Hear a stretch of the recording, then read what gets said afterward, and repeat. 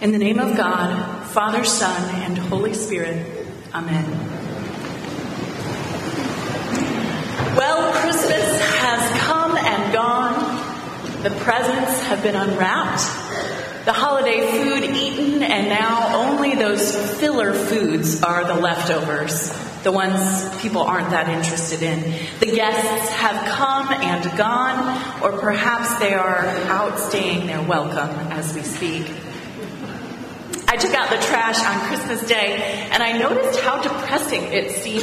And I think that's probably true, that trash is always depressing if you think about what's in it. But Christmas trash feels especially depressing, full of torn paper and ribbons, those boxes that just cannot be reused, the hors d'oeuvres that sat out for too long, and the turkey carcass, and all those empty bottles, and even all of that plastic trash that seems to encase every single toy that was ever made in China. Well, Christmas trash tells a story, and it tells the story of Christmas jollity that has run its course.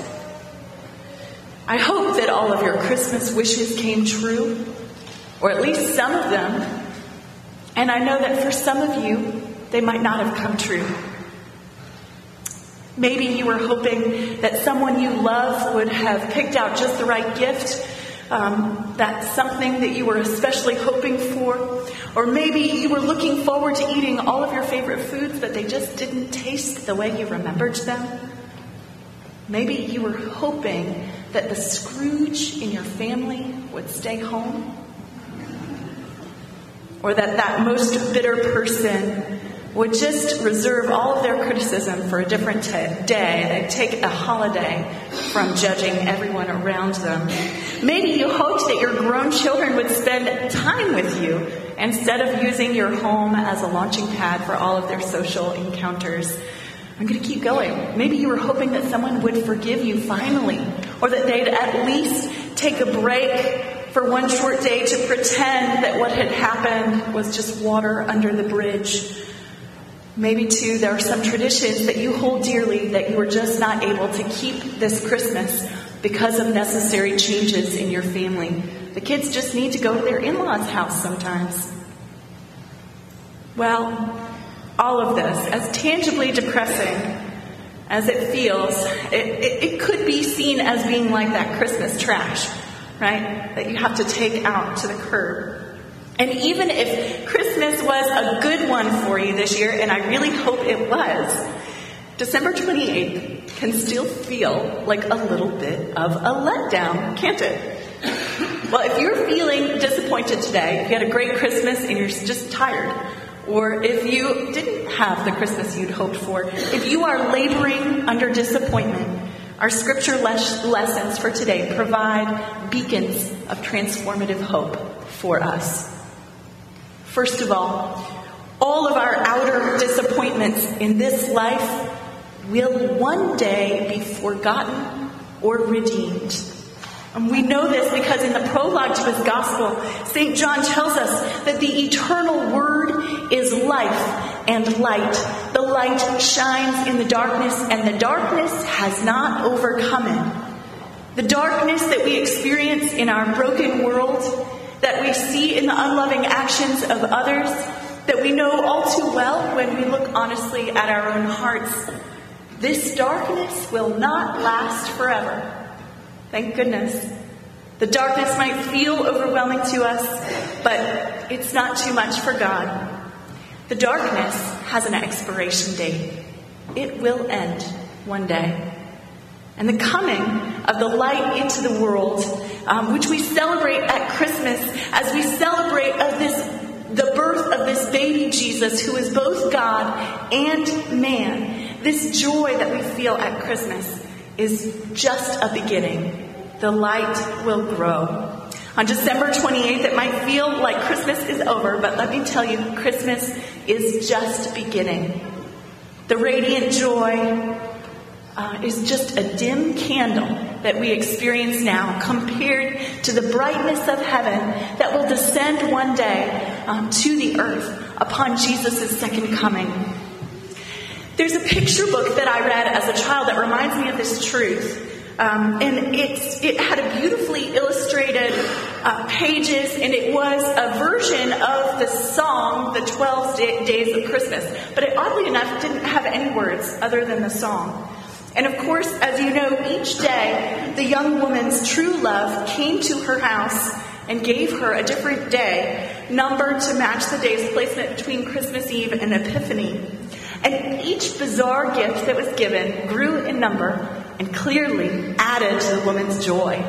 I couldn't understand it because I can't imagine taking so much joy from having so many birds in your house. On the last days of the season, when the 9 ladies dancing arrived, for example, you would see in the pictures that all of the 6 geese a-laying were sparring with the 7 swans a-swimming. It seemed to me just like an absurd circus, but incredibly joyful, something that increased day by day. And by the end of the book, the woman housed all of these wonderful gifts in a new room that she had built.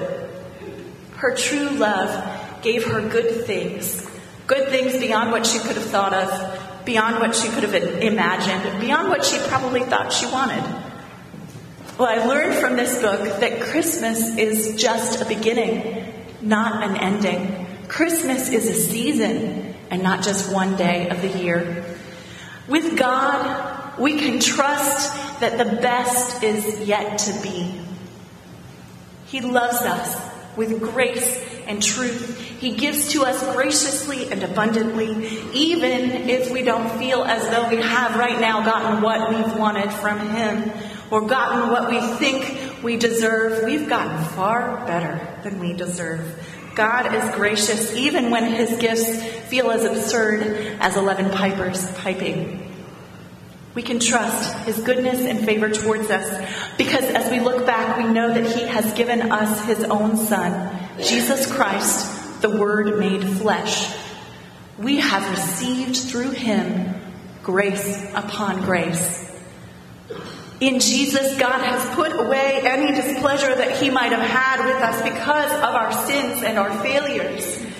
Through His own Son, God provides a new way for broken people to return to relationship with Him. The law was given through Moses, but only one man could walk on that old pathway paved by human achievement. That man, Jesus, the Son of God, was perfectly righteous. He was obedient to the Father, even unto death on a cross. And because of His faithfulness, His righteousness, His obedience, a new way is opened to us, broken people that we are. Because of Jesus, our salvation does not depend on our own obedience, thank goodness, but it is a gift given from outside of us, given freely without strings attached from God Himself. In our first lesson, the prophet Isaiah likens this salvation to brand new clothes. He says, I will greatly rejoice in the Lord, for He has clothed me with the garments of salvation.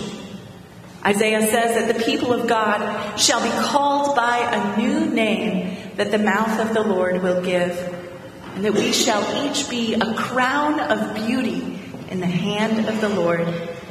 Each of these images shows us that in Christ we each have a brand new beginning. There's a new beginning for the world, but there's a new beginning for us as well. Every day is a new day. His mercies are new every morning. Because of Jesus Christ, every day is like Christmas, with the gift of God's love waiting for us, brightly wrapped, beautifully presented. So merry fourth day of Christmas. Let us pray. Thank you, Father, for qualifying us through Jesus to share in the inheritance of the saints in light. Thank you for delivering us from the domain of darkness, transferring us to the kingdom of your Son, in whom we have redemption, the forgiveness of sins. Thank you, Lord, for reconciling us to you through the body of your Son, making peace through the blood of His cross. We have indeed received grace upon grace, and for this we give you thanks. In Jesus' name, Amen.